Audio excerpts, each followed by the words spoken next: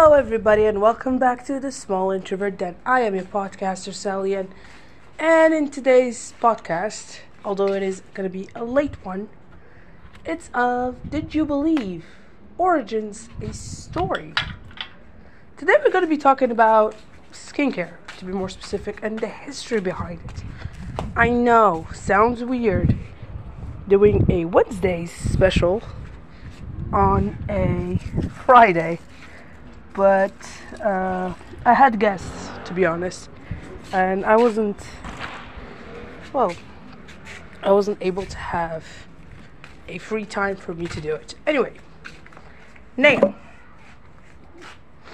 let's talk about it.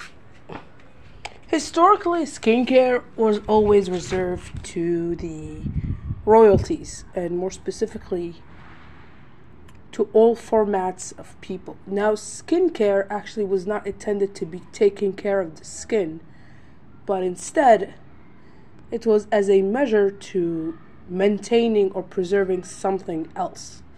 For example, there was a lot of mixtures of charcoal, of spices, of egg whites, of milk, of honey, that had a lot of properties in medicine, and a lot of properties also in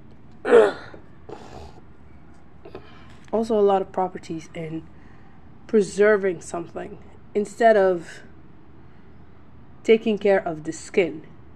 For example, Cleopatra was known to be taking a lot of milk baths and drenching her slaves in honey in order to keep the flies away from her. Yes, that is something that happened. A lot of people also have been taking a lot of bloodbath, aka the Queen herself, more specifically Queen Bathory, or Catherine the Bathory of Ireland, who is actually a Bulgarian princess and countess who was known to be enslaving but also draining the blood of her slaves in order to maintain their blood and bathe in it, and it gave her a beauty and a youth of 10 to 20 years. Hence why a lot of celebrities have been taking their period blood, or even their blood in general. I'm looking at you, Kardashians. To have that facial. Where the hell did you think that came from? But yeah. It was only with science and only with the advancement of humanity that we discovered that a lot of things, for example, like the glycolic acid, the lactic acid, the peptides, the retinols, everything, the ceramides, the niacinamides, have been in our food all that time. And yet, people miss that out somehow. But, yeah. Now, historically, if we go backtrack from time to time, the first skincare that ever appeared was actually in the Egyptians. Like I said, rose water, milk baths, oat baths, honey baths even were actually common. But also what was very common, aloe vera. Aloe vera was known as a antiseptic and also a burn skin relief, and more specifically for sunburns. Now, it was not used as that way. It was actually eaten. It was only when they realized, it has that property of soothing, that they started using it. And they were using it and testing it out on slaves. Yes, I know. Very sad, but it's true. You see, slaves at the time of Egypt, they were not just slaves, they were also workers. Which sounds weird, but let me explain. A lot of the time in Egypt, specifically those who worked in pyramids, who worked in temples, who worked as servants, worked even as slaves, or even as merchants, they were technically workers. They were still paid. Instead of being paid with gold or silver in their weight, they were paid in food, or in services, or even in skincare, which I know. They were also paid with wigs, as they were forced to shave their head every single time they had a lice. Hence why they had a lot of goat hair, sheep, a lot of, I think it was a lot of cattle hair, and more specifically cows, as their fur for the head. So, yeah, that is something that a lot of people don't know about Egyptian history. Now let's go backtrack from the Egyptian history to the Ottoman history.